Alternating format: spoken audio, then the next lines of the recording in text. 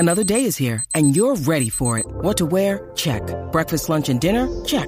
Planning for what's next and how to save for it? That's where Bank of America can help. For your financial to-dos, Bank of America has experts ready to help get you closer to your goals. Get started at one of our local financial centers or 24/7 in our mobile banking app. Find a location near you at bankofamerica.com/talktous. What would you like the power to do? Mobile banking requires downloading the app and is only available for select devices. Message and data rates may apply. Bank of America N.A., member FDIC. You can talk about film with a philosopher's zeal, or measure them all by box office appeal. But for once in your life, be real! Welcome one and all to a movie reviewing, reappraising, genre-hopping podcast on the Playlist Podcast Network. This is Be Real. I'm Chance Solom Pfeiffer. And I'm Noah Ballard. And we have a category that we're teeing up for you today. That's the extent of my golf jokes. It's golf comedies for Caddyshack's 40th anniversary. Noah, what's your feeling? I feel strongly about the podcast. I have to say I feel almost nothing to the game of golf.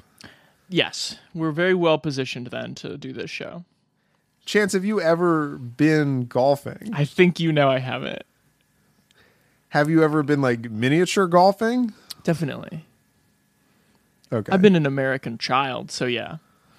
Sure. But you don't do it, like I do it somewhat regularly. I would say every summer I probably play 2 to 3 games of miniature golf. Oh, wow. So you must have a hell of a putting game. Yes. I spend the whole summer watching my name go up the montage board of who leads the nation in mini golf strokes. So we're here to talk Caddyshack for its 40th anniversary. It came out in 1980. And then we got 2 1996 golf comedies. What Was in the Water? Very different styles of comedies in Happy Gilmore and Tin Cup. With that said, Be Real is a part of the Playlist Podcast Network. Please check out our sibling shows like The Discourse, The Fourth Wall, Deep Focus Podcast, Indie Beat, and more. You can find that feed wherever you get your shows, like Spotify, Apple Podcasts, Stitcher. Should be all over the place. And please do like, rate, and subscribe. Thanks. Welcome to the Bushwood Country Club. The membership's exclusive. You think I'd join this crummy snobatorium? The help is outrageous.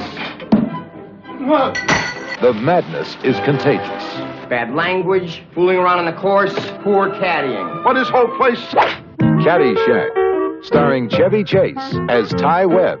Who is that disgusting man over there? A sportsman who really knows how to score. So, what brings you to this nape of the woods, neck of the wave? How come you're here? Rodney Dangerfield as Al Servant, a big shot. My dinghy's bigger than your whole boat! With an even bigger mouth. Hey, somebody step on a duck? Ted Knight as Judge Smales, a man of dignity and a sense of fair play. I've sentenced boys younger than you to the gas chamber. Michael O'Keefe as Danny Noonan, a caddy who wants an education and gets one. You take drugs, Danny? Every day. Good. Cindy Morgan as Lacey Underall. She's got a bad reputation, and she's working hard to keep it. You want to tie me up with some of your ties? And Bill Murray as Carl Spackler. Just a harmless squirrel, not a plastic explosive or anything, nothing to be worried about. He's not crazy about gophers, but he is crazy. License to kill gophers by the government of the United Nations. And introducing Mr. Gopher as himself. Chance, I need to admit something to you up front. Yes. I understand this movie means a lot to a lot of people who watched it as children and then were shown it as probably 2 young siblings of people who liked it earlier. Right. Yeah. I got to tell you, I've never seen this. Or I had never seen this movie. I'd never seen it before like last year. So it was kind of strange to be like, let's double it up. I'll do it twice in 2 years. Yeah, I get the impression that it defined like a new wave of comedy for like Gen Xers, because you get this intersection of like Harold Ramis is a very early like 80s comedy persona, and then you have SNL influences, of course, with Chevy Chase and Bill Murray, and then you have Rodney Dangerfield, who has this sort of like late blooming 80s movie comedy career. And yeah, so I think it's like a touchstone for the 80s, basically. It kind of kicks things off. It's like, it's drugged out, it's weird.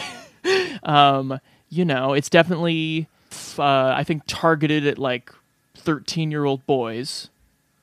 Oh yeah, what's the beginning of that like hard PG-13 light R Comedy Central, sex comedy that will be handed, like you said, like to SNL cast member to SNL cast member, like a goddamn marathon that runs almost 30 something years. Right.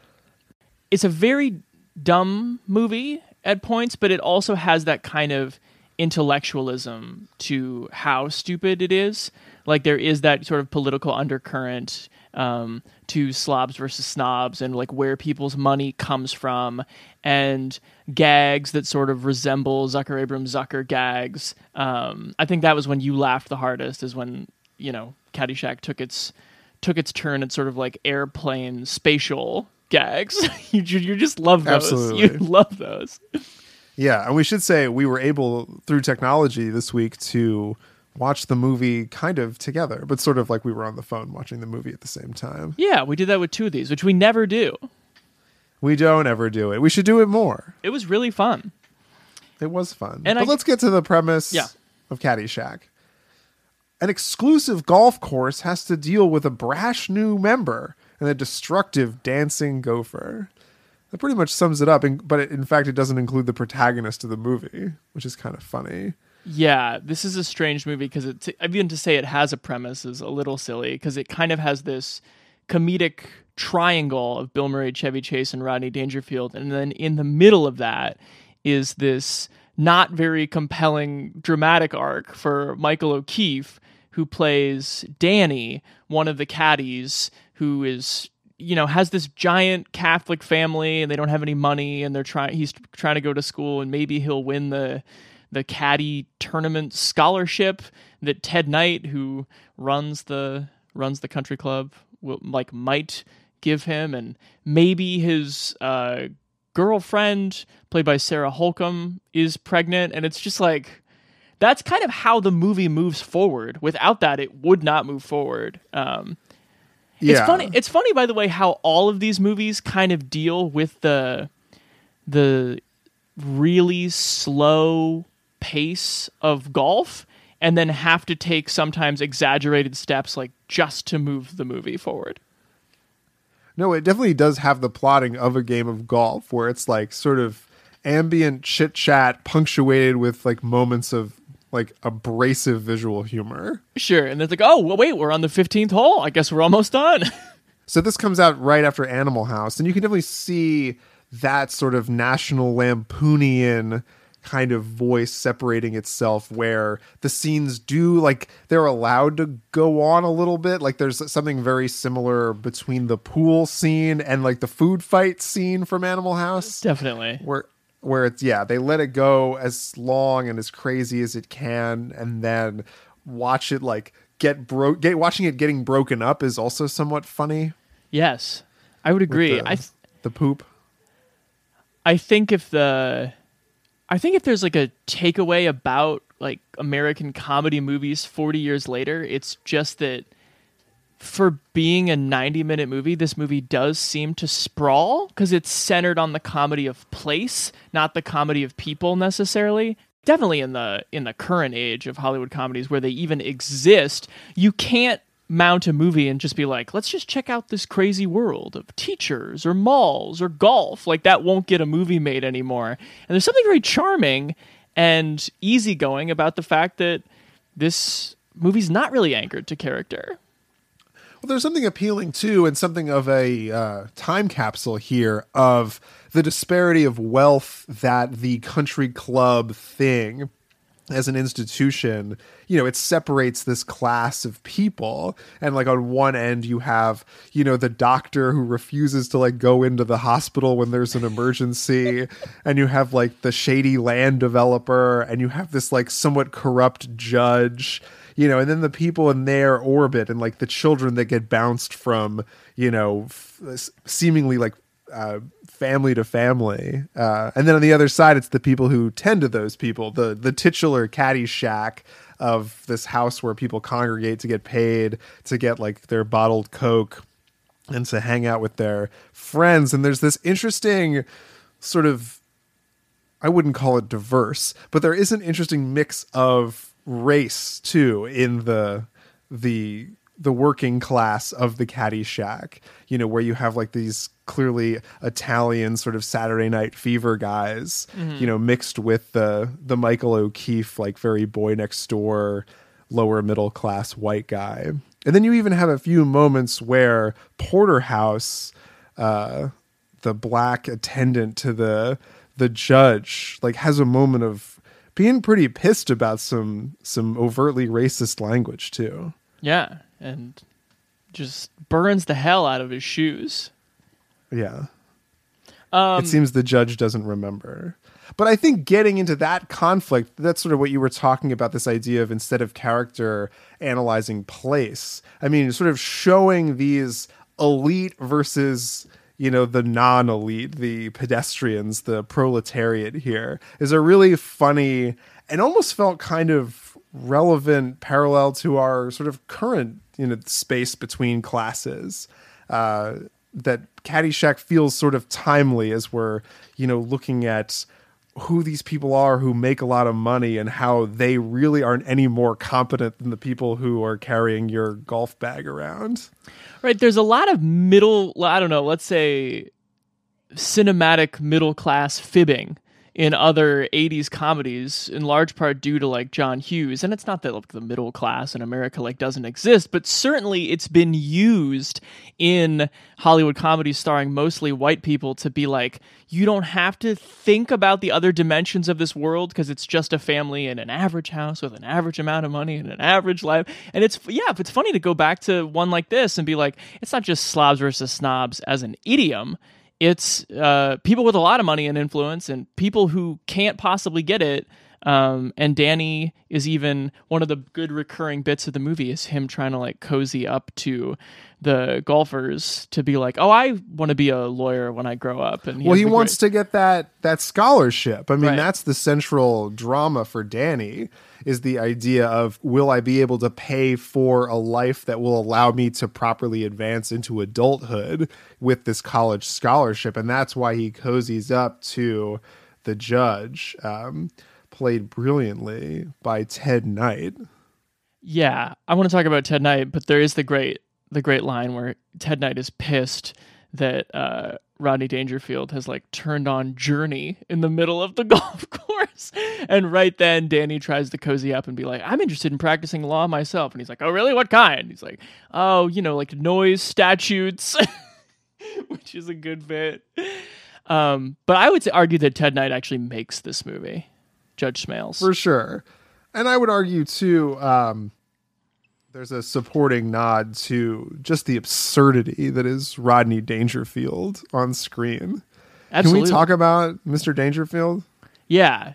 He plays Al Cervic, and it's also like an interesting political commentary that feels 40 years old, of like, he's sort of like new money trash in right. the eyes of Judge Smails. Waspy versus sort of like, I guess you would call like European ethnic. He's like a Polish real estate developer. And we're still at an age in American history where Judge Smails is like really against that. Yeah, we're not just talking about segregation. There's like something even like a notch above that he only wants to be around. Yeah, his waspy friends. Right. And the golf course should be, no music, no partying, just sort of a very quiet civil affair, the way it's always been done. Tradition versus progress. Right.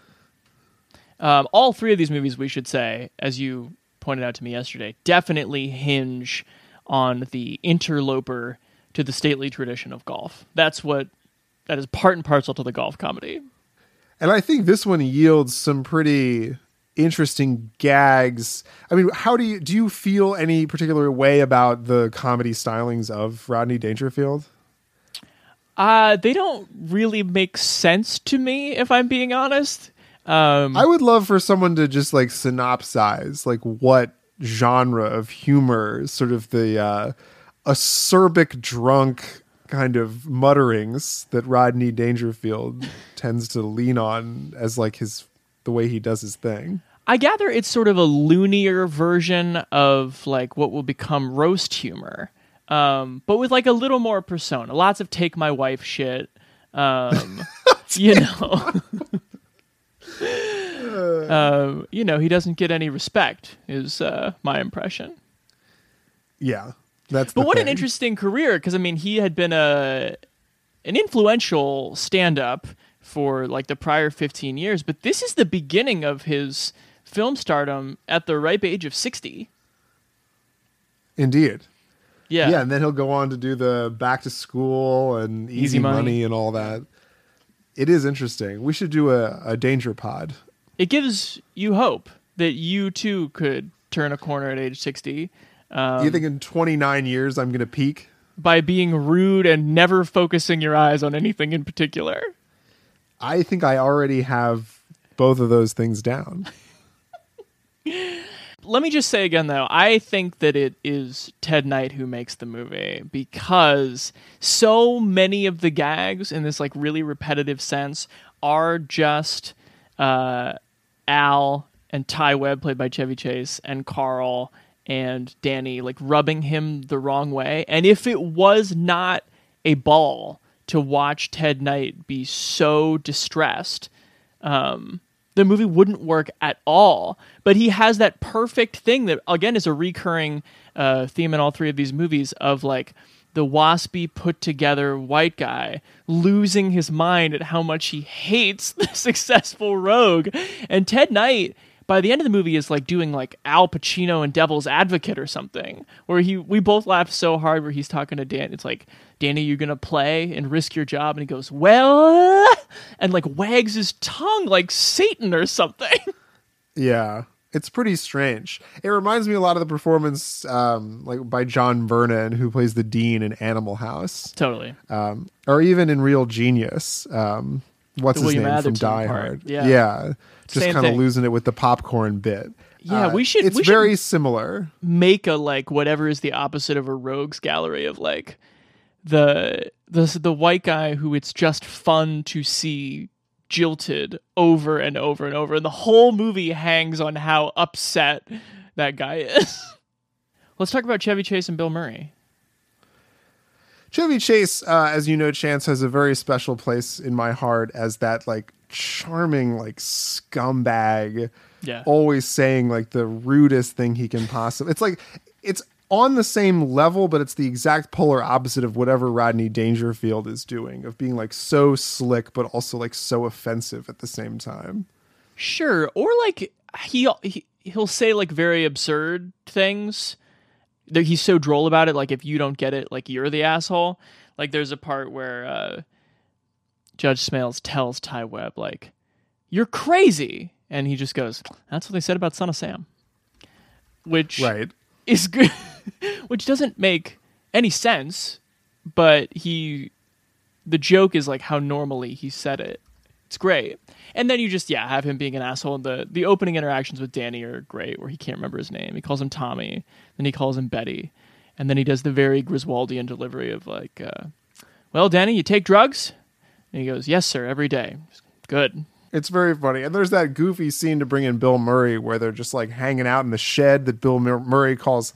They're just hanging out in the shed that Bill Murray calls home. And it like the scene like just doesn't want to start. They keep like talking back and forth. And like presumably Chevy Chase is like trying to hit this weird like play it as it lies kind of shot out of his living room. Yeah. But Bill just like wants to chat and hang out. It's a very odd scene. So when we were watching it yesterday, I was like, this scene doesn't work because they hate each other. And then I went back and looked at it, and they actually credit that scene with repairing their relationship after the falling out they had at SNL. Because, by the way, if you want a good quote about how much of an asshole Chevy Chase was during the peak of cocaine in SNL, Bill Murray will give it to you. But yeah, they're like, it's nice that they were friends again after that, but like their comedy stylings are just oil and water in that scene.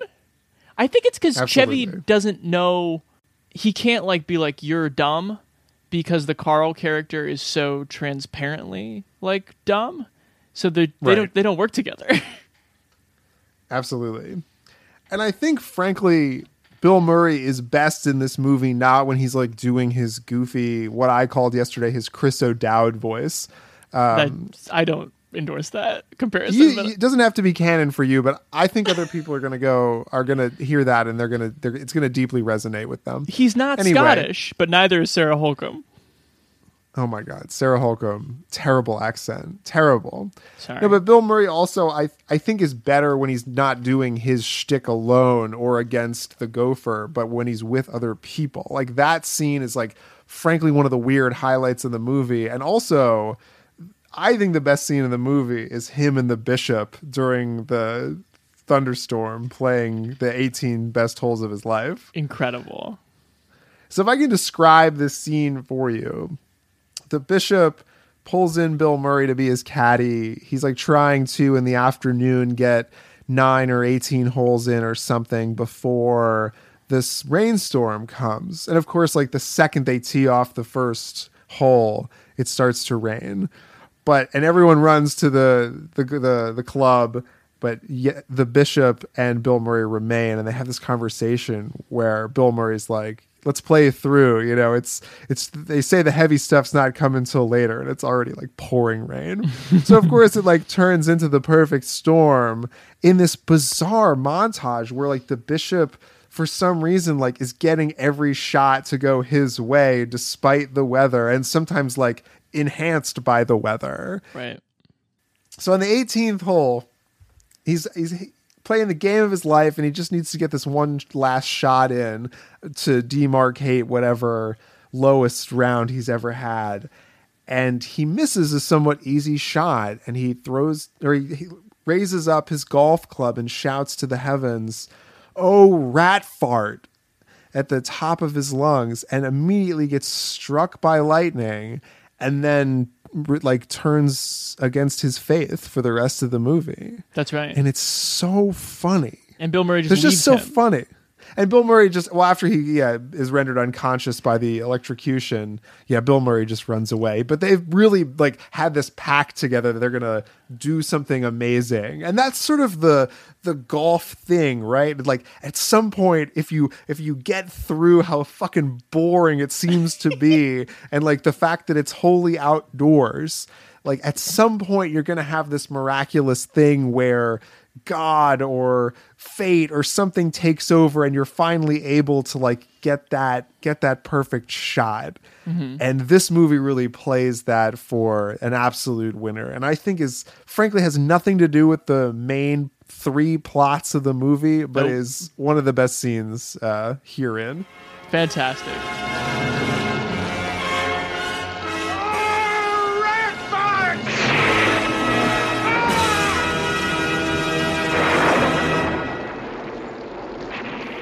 Where do we ultimately land on Caddyshack? I think Caddyshack's great. Wow. I had a lot of fun watching it. It's got like a lot of those 80s comedy things that I liked, including Chevy Chase, including like the weird, somewhat absurdist visual humor. Mm-hmm. Like at one point, Bill Murray's just like telling a story to like one of the younger caddies, and he's like seemingly threatening him with like a pitchfork, but that's otherwise like unreferenced by the dialogue that they have. Right. Like stuff like that cracks me up. But yeah, I was laughing pretty good yesterday. So I think this is ultimately a good. It's a good movie to go back and like read about how they made it. Like that could be a good way to celebrate its 40th anniversary, because it was possibly the most cocaine-addled production this side of, I don't know, like maybe After Hours. I don't know. Nice. What are the other classic cocaine productions? I would have given that to New York, New York, a movie that apparently was shot without a script. But what are you going to do? So was this one at times. They would just like start doing like so much of the Bill Murray stuff is improvised. Ramis gave an interview where he's like, "Thank God we came up with the gopher at the last minute to tie the whole movie together," which is funny because it both like does and doesn't. Like if you can imagine the movie without the gopher, it does have no beginning or end, but also like it's just a puppet that gives Bill Murray something to do. It's not like this narrative linchpin. Well, it does cause the explosions that render the decision of the final game one way or the other. Yeah, I like this movie. I haven't loved it either time. I, again, think the Michael O'Keefe plotline is kind of lame, and his scenes with Sarah Holcomb are pretty terrible. And the sex scene... That doesn't even need to be there. That's one of the weird plots of this movie, is that bad accent and the fake pregnancy scare. Yeah. And then, like, there's like a sex scene with Cindy Morgan, who plays Lacey Underall, who I think is the judge's niece or cousin or something, which is not good. That's just a movie trying to fill some sort of cocaine heterosexual breast quota. All this said, though, I like it fine. It is funny, and I was charmed in that way of like, we'll probably never see a studio comedy like this again, where it's just like, what would happen at a golf course? Let's let some of the funniest comedic minds of the generation suss that out. So right. I'll give it a good. Yeah. I mean, that, of course, with the asterisks, like you said, that, you know, it is like a goofy teen sex comedy with 1980 level sexual politics unavoidable and agency for its female characters. But that aside, funny. It's also, so funny.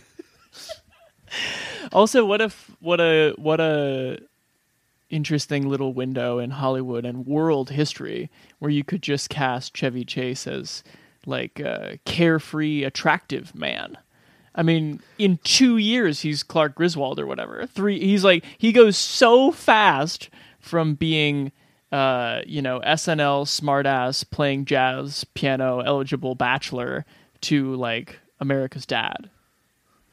Well, then he kind of comes back too with Fletch in '85. That's right. Okay. That's a movie we should talk about one of these days. I know how much you love Chevy Chase. I really struggle. He's funny in this because he's in it for like. But it is true how the mighty do fall, and Chevy Chase has not been. You only cast him if you want issues now. It's not carefree anymore. Yeah, Bill Murray basically wins that battle for sure.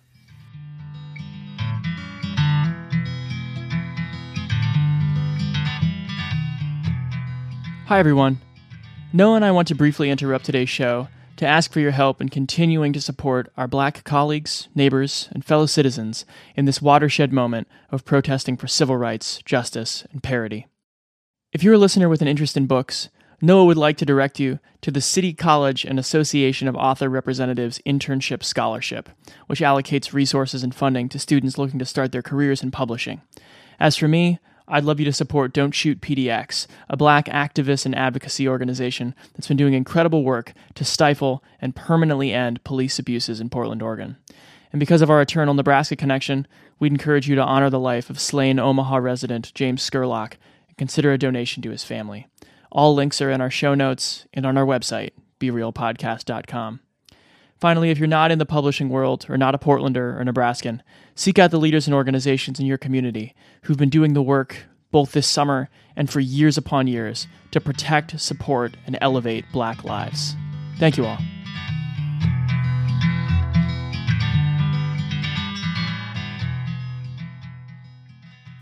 Had you seen Happy Gilmore before?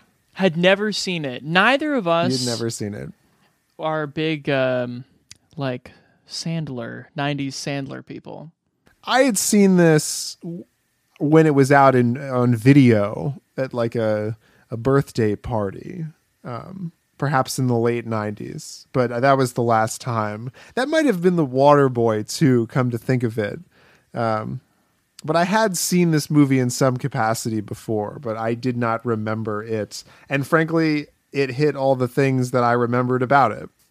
This is Sandler freshly off of SNL, a year later than Billy Madison. He co-wrote the script with Tim Herlihy, and it's also the first time he works with Dennis Dugan, who ends up directing a ton of Sandler movies. Zohan, Big Daddy, Grown Ups, Just Go With It, I Now Pronounce You Chuck and Larry.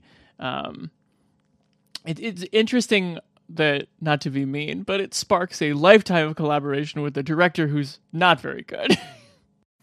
Yeah, I mean, it does really speak to, in my opinion, please forgive me, Adam, a deeply mediocre streak running through most of the cinema endeavors of this collective of people. Mm-hmm.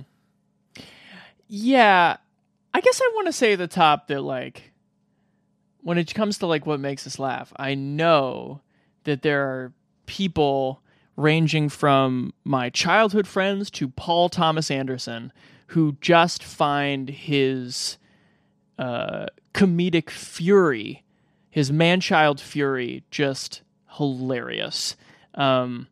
But I think on a truly subjective level, they are just tapping into something that I don't get. I think it's interesting. The man-child fury works for me when it is transposed to drama. I think he is a great dramatic actor in Meyerwood Stories and Uncut Gems and Punch Drunk Love. But just like him swearing and bashing golf clubs is somewhere below Chevy Chase for me. What I don't want to do is just like mimic the snobby critics who in 1996 were like, this is for 11-year-olds. I'm so above this. But I don't sense a lot of like pathos in the Happy Gilmore character. Whereas like, I know the Safdie brothers watch a movie like this and they're like, there's so much pathos. Let's put him in Uncut Gems. But I don't get any of that emotional depth. Well, it's funny because like, everybody else in this movie, from like the grandmother character to the love interest to the coach to fucking Bob Barker, they all have so much pathos that it's so weird by contrast that like the highlight, you know, guy whose name's on the marquee is in such a different like key as them. The setup for this movie is that Happy Gilmore is a lifelong hockey devotee who keeps trying out for, was it junior college teams? Like over and over and over again? The Boston Bruins. He keeps trying out for the farm system of the Bruins? Yeah. That's stupid. He's never going to get taken by the Bruins. That's the point. He can't skate a lick. He's just like always on the ice. That's really what's holding him back from ice hockey is his inability to skate. Right, just like I'm not any good at basketball because I can't run or jump.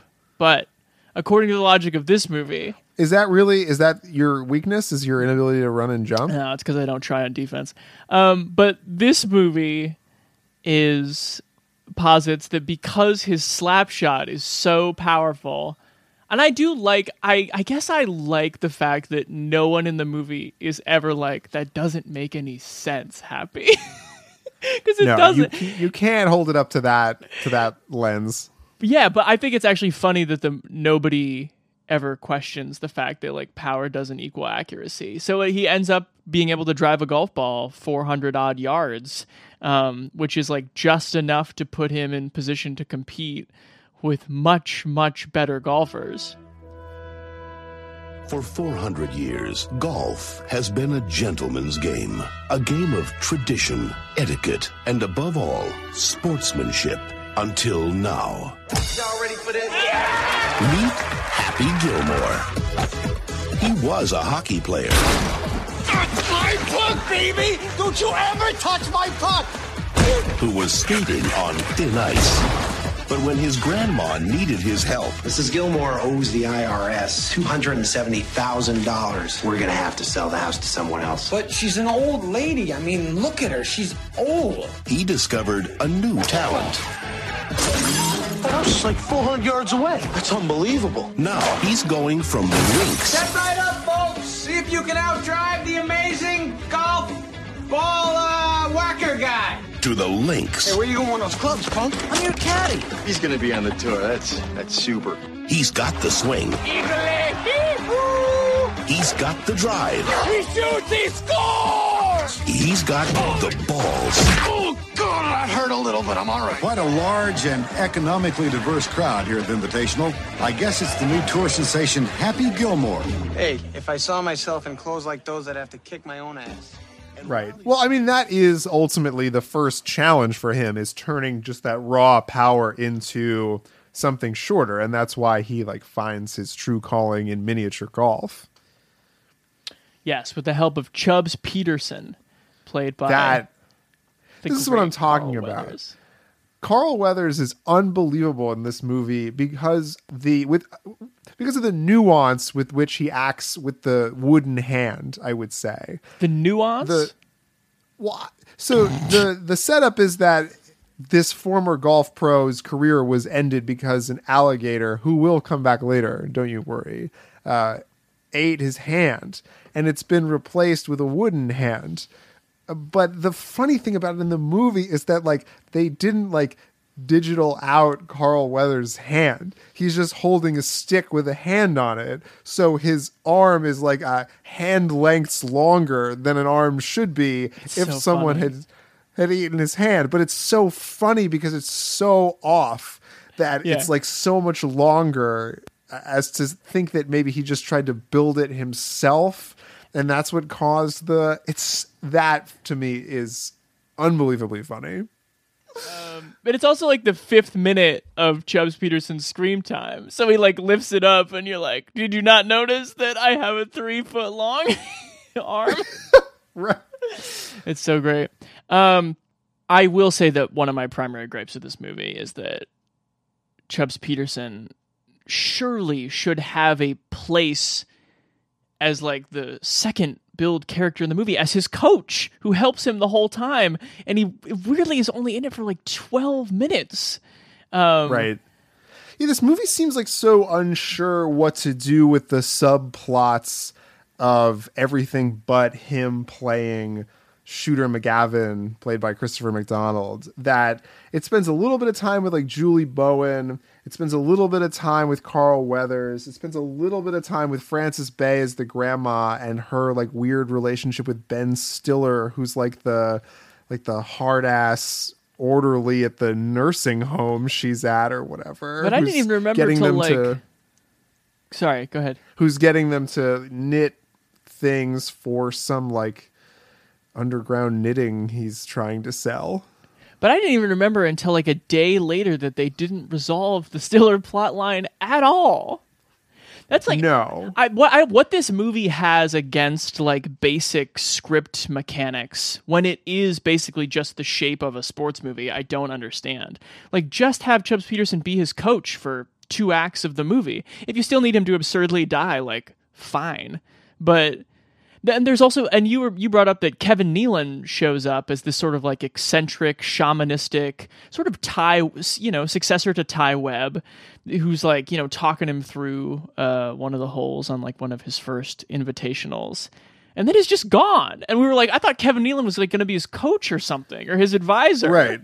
He's 4th or 5th build in this movie, and he's only in it for that half of a scene, which is totally bizarre. There's also Richard Kyle, who plays Jaws from Moonraker, who's in this movie as the general contractor that Adam Sandler works for, who we accidentally shot with a nail gun, but he's they're still pals. Yeah, he's pretty funny, I think. But I don't know, this movie just misses on some really basic stuff in terms of script and direction, where Dennis Dugan at the end, we both commented, it tees up a pretty funny, chaotic scene of Christopher McDonald just making a run for it in the gold jacket, being that's mine. And I think Mr. Larson, the Richard Kyle character, is supposed to beat him up, but they just can't figure out how to show that visually. Yeah, so they just they dissolve to a car driving down the street in the next shot. Yeah, it's very weird. And there's also sort of a weird, maybe clumsily handled story with Alan Covert as the like transient caddy that like he's slowly putting his life together as the movie goes on by like using the resources available to him, like adjacent to being Happy's caddy. But they really also he doesn't even speak. He like never has a line. He's like a squeegee guy at the beginning, and then he's the caddy because like he's the first warm body that Adam Sandler comes across. And then he's like cleaning his undies and the ball cleaner. And then he's like looking a little bit better, and he's got his hair cut and he's like slicked it back or whatever. And then like we just never hear from him again. There's just some basic proficiency stuff like that is missing. And for a 90-minute movie, it's kind of inexcusable to have no real resolution on anything other than he won the golf thing. Right?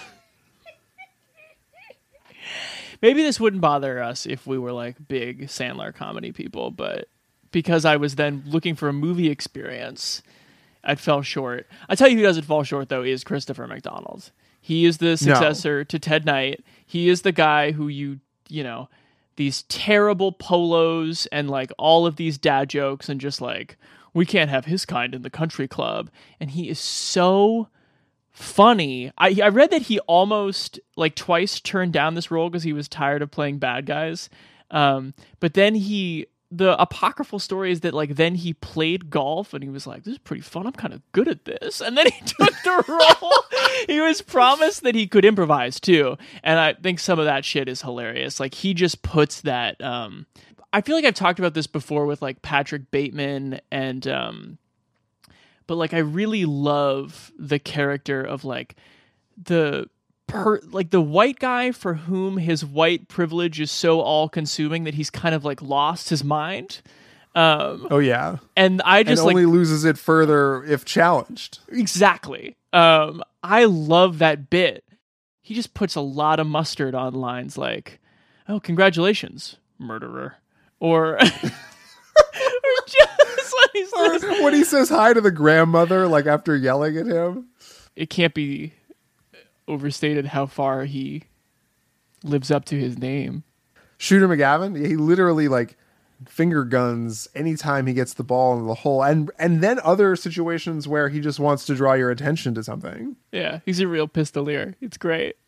I think one of the good Christopher McDonald lines is when he's walking away from the house auction. He's like, "You're in big trouble though, pal. They eat pieces of shit like you for breakfast." You eat pieces of shit for breakfast?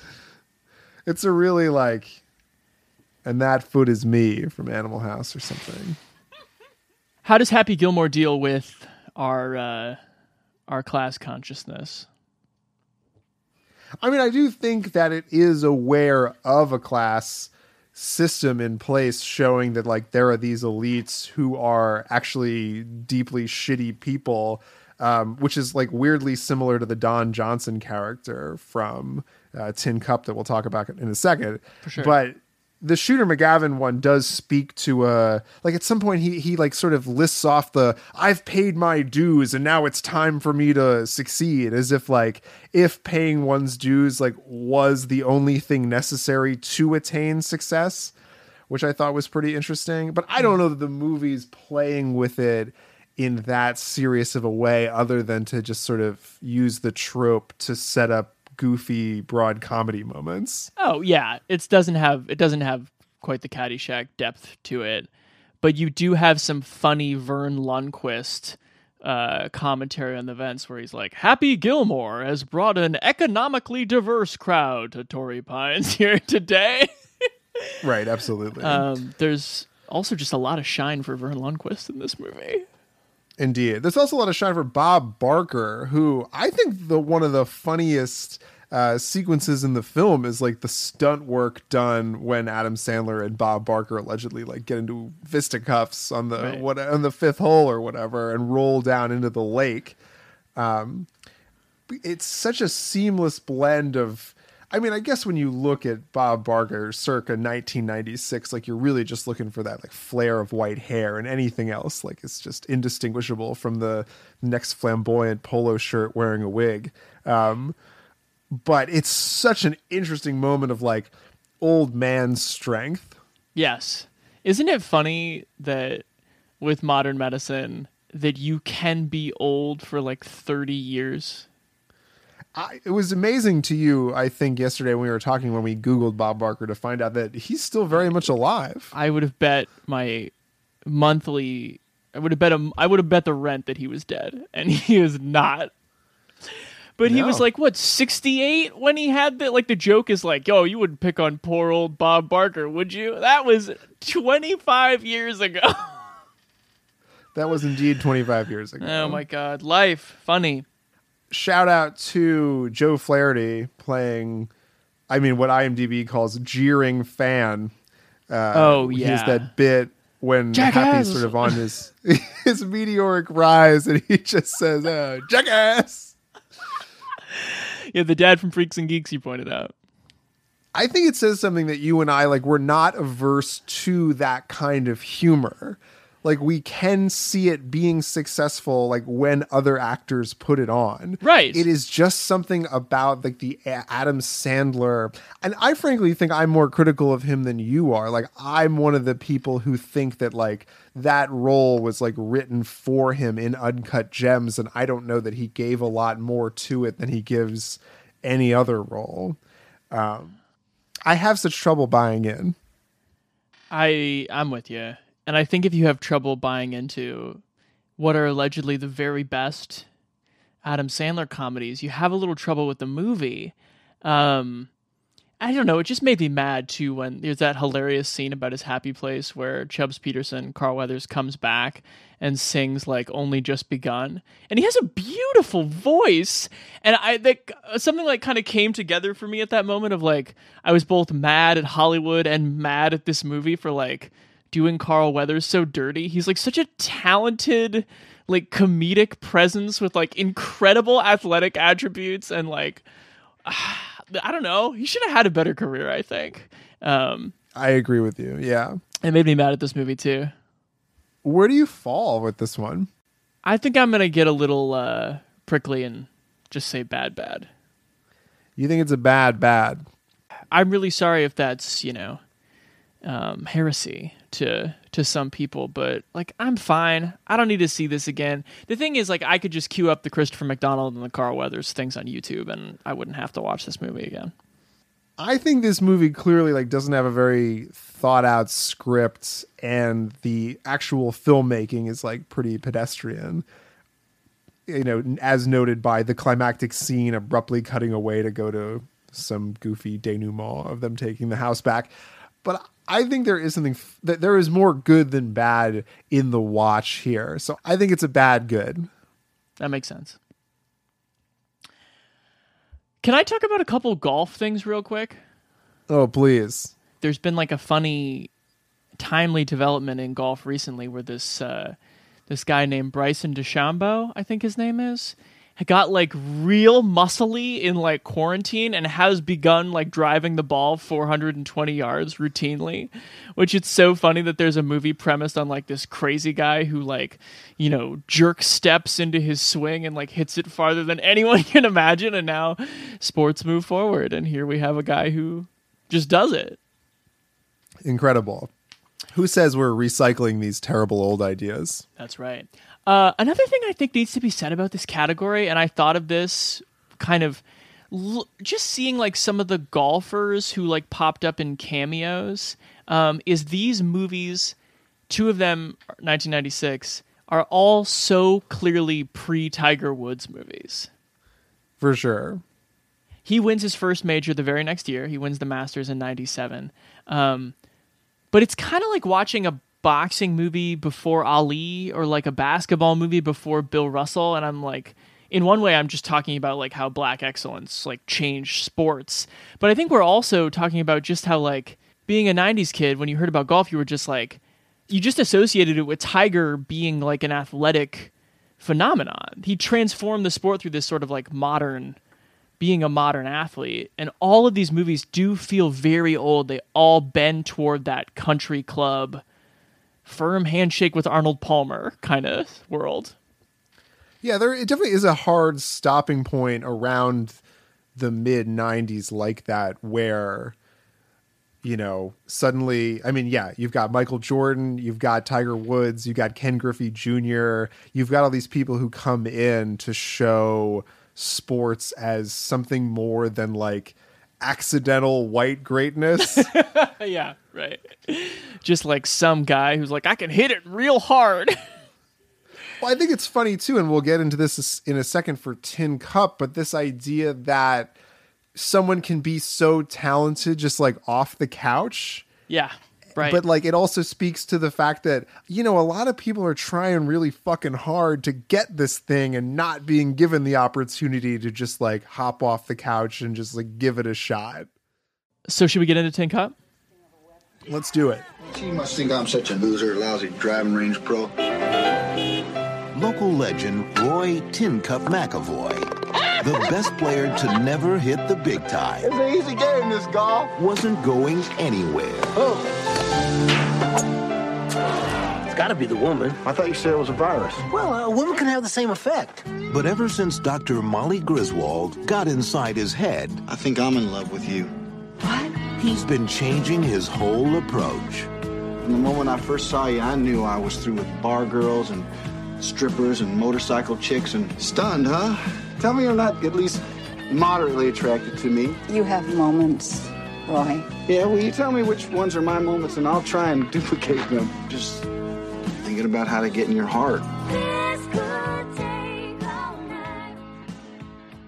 It is a Ron Shelton written and directed movie starring Kevin Costner, Rene Russo, Cheech Marin, Don Johnson. Right. It's the Rene Russo sports movie that's not Major League. Right. Starring the down and out Kevin Costner, who's definitely not Bull Durham. Exactly. Ron Shelton had just been done making Bull Durham and White Men Can't Jump. And he's known for these sort of like poetic sports dramas that are leisurely in their own way and always seem to find interesting ways of like revealing a sport at somewhere far below the top class of the sport.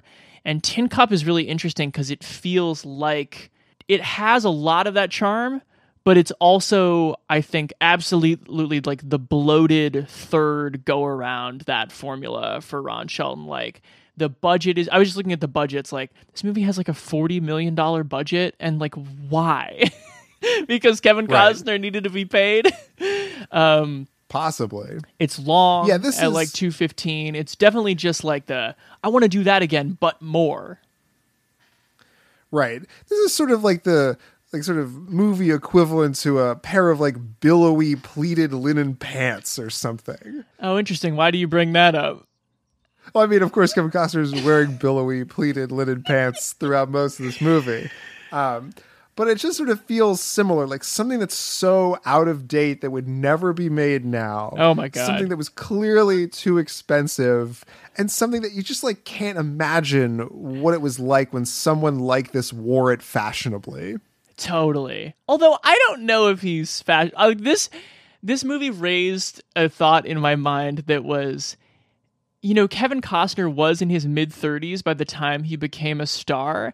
And part of his star persona, I think, is being washed. Like, as early as Bull Durham in Field of Dreams, he's just like a dad age who never quite made it. And that, really carries through it. It's almost laughable, like in Wyatt Earp when he's just like, I'm an angry young man with all the promise in the world. And it's like, no, you're not. We like you because you're Kevin Costner. And you're, like, perpetually... been out in the sun too long. It's a tried and true sort of, white guy premise where it's like, oh, like life's got me down. I got some IRS issues. I'm just like working for cash at the local driving range. Salome, West Texas. Yeah, this like dusty population, only armadillos, West Texas town. Yeah, there is something sort of unbelievable and hyperbolic about just how dusty and how sad this driving range is, that someone like Rene Russo, who has the kind of disposable income that can lead her to play golf, would ever even think about driving so far out of her way to get here. But alas, the movie brings them together. And Kevin Costner, the way he does parenthetically in Bull Durham with Susan Sarandon, gets a boner that his sports acumen cannot get over. That's a funny way of describing it. Yeah, you can also see this movie as sort of, stretching to the bounds of disbelief in the way of Ron Shelton was a minor league ball player, so the believability and detail around the sort of long summer of bus trips in Bull Durham, which makes that movie it's really fun to see that him posit that this world exists in West Texas, but when Renee Russo's character shows up for her first golf lesson at night, I was just what day of the week is it? Where's she coming from? How'd she book this lesson? It makes no sense. Do they have some sort of online scheduling system or something? Yeah, it's very weird.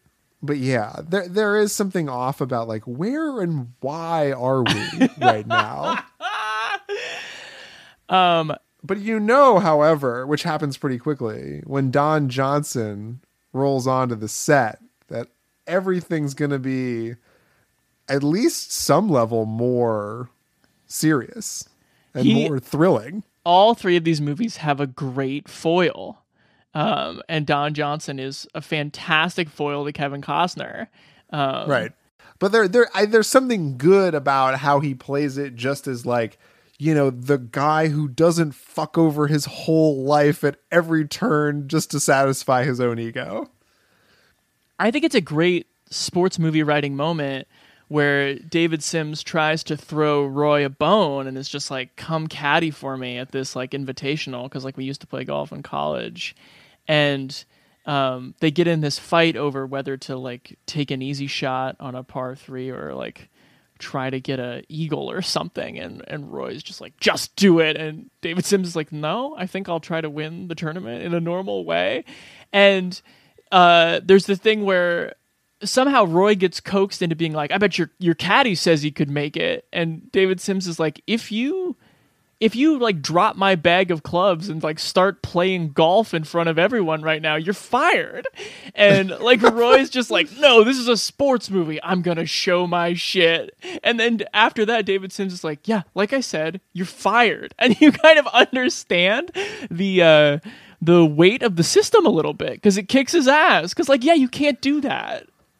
Right. And I was proud of the movie for doing that, and for making, frankly, the Roy McAvoy, the Kevin Costner character, such a fucking dick. Yeah. That as to make him not really the hero of this movie.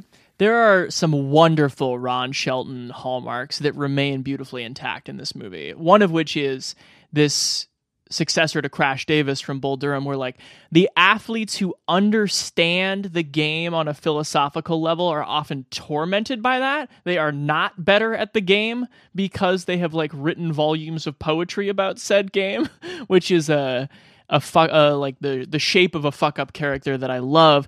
And here's the other thing about Ron Shelton that I just adore is, you and I have never played a round of golf in our lives, but he has this thing where if you watch a Ron Shelton movie about a sport, even if you don't know shit, at the end of the movie, you will think you understand the sport.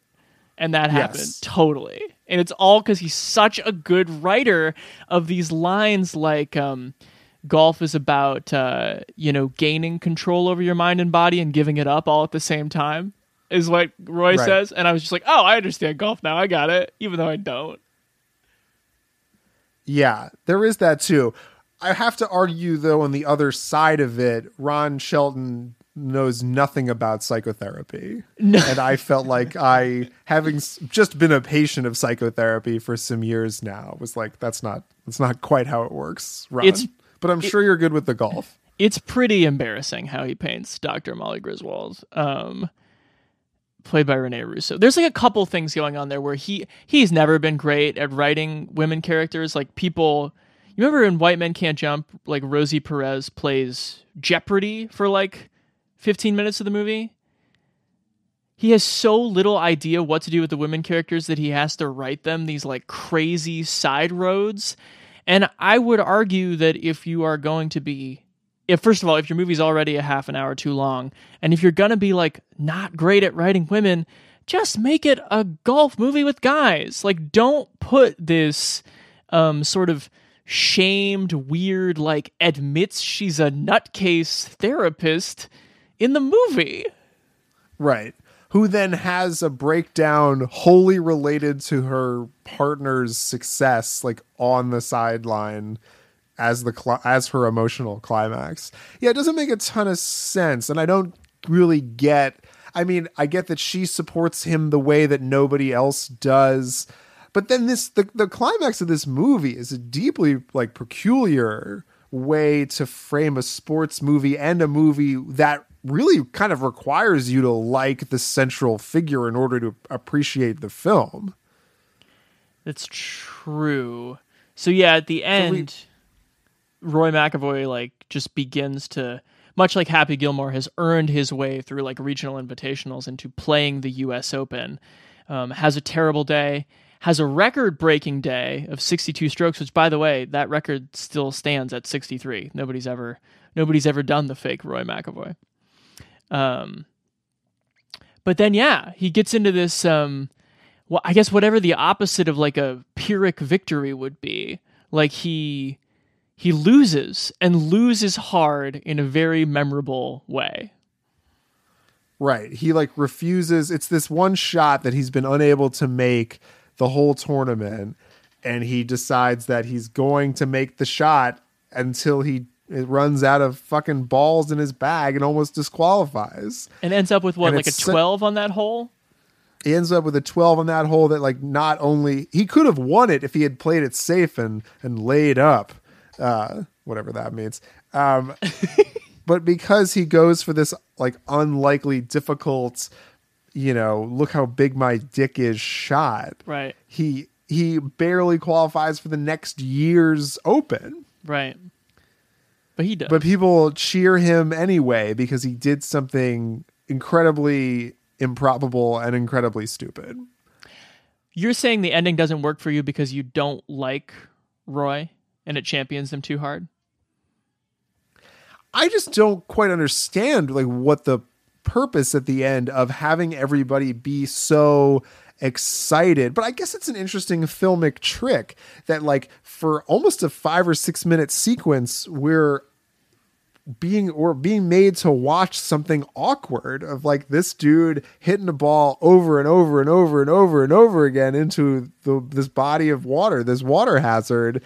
And like you see Jim Nantz playing himself just like head in hands, like he can't even watch, like you got Don Johnson like being like, what are you doing? Like you're embarrassing me, just me playing against you. Right. And Rene Russo's behind the little wire at the sideline, fucking like crying, unsure if she's happy or sad. And then finally with the last ball, he gets it in and everyone loses their mind. Yeah. Can I do my Jim Nantz joke that I did last night while I watched it? Please. After Roy McAvoy misses for like the 10th time in a row, he's just like, I can't watch this. This is like the most painstaking thing I've ever experienced. And I turn to Sarah and I go, that from a guy who's about to work with Phil Simms for the next 20 years. Well, it is interesting too how these movies have a competing sense of would an outlier character like this, how would that affect viewers? Yeah. And Happy Gilmore kind of suspects that it would like increase tenfold the amount of people and potentially like nutcase like intense fans. Yeah. Whereas Tin Cup, yeah, it shows the producers. At one point, the main producer says something like, I need a hero here. I don't need this guy. And it's so interesting that like by the end, he is kind of a hero, but he's also not. And it's almost like the movie is also asking similar questions of like, is this guy really like the hero of the movie here? I think that's his bullshit. I think that's the quintessential like Ron Shelton failure character. Like Billy Hoyle in White Men Can't Jump or Crash Davis in Bull Durham is like they just don't understand. They believe they understand something on a deep almost metaphysical level about like what it is to play the sport in the most honorable or rigorous way possible. But when we reach the industrialized, celebritized version of that sport, you will fail and be embarrassing if you try to play the sport as though you were Paul Bunyan. I don't know. For that's sort of an interesting question to me. This character who needs to be like refuses to compete unless he can be perfect, and then when that moment arrives, like, you know, that Casey at bat kind of thing, right? But like that's kind of what we are hungry for. So in a way, like he almost solidified the fact that of course he's going to be on the tour next year. You know, he was an interesting character, and maybe that presages, you know, not necessarily the rise, but certainly the fall of someone like Tiger Woods, like in the mid to late 2000s.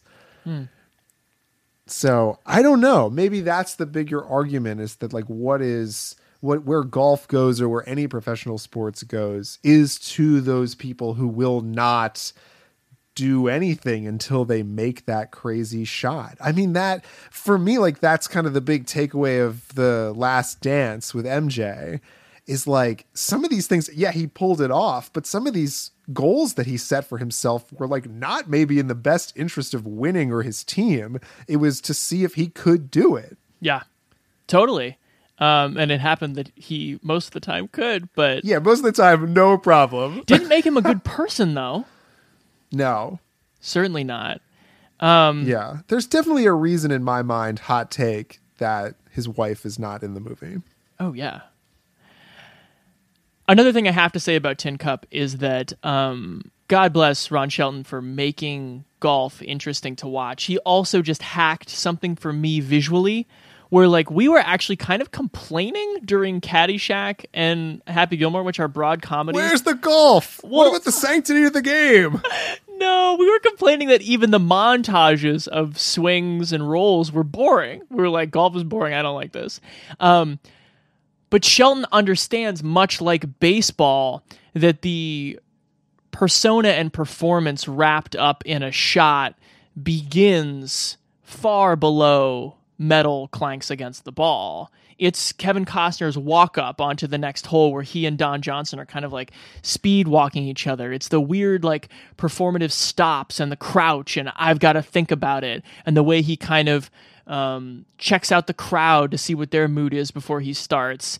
And I just understood on a deeper level, because Ron Shelton understands how to film sports, that this is like it's a whole performance. It doesn't even come through on TV. If you watch like the Golf Channel, again, to me that is fall asleep on Thanksgiving, but Shelton gets it.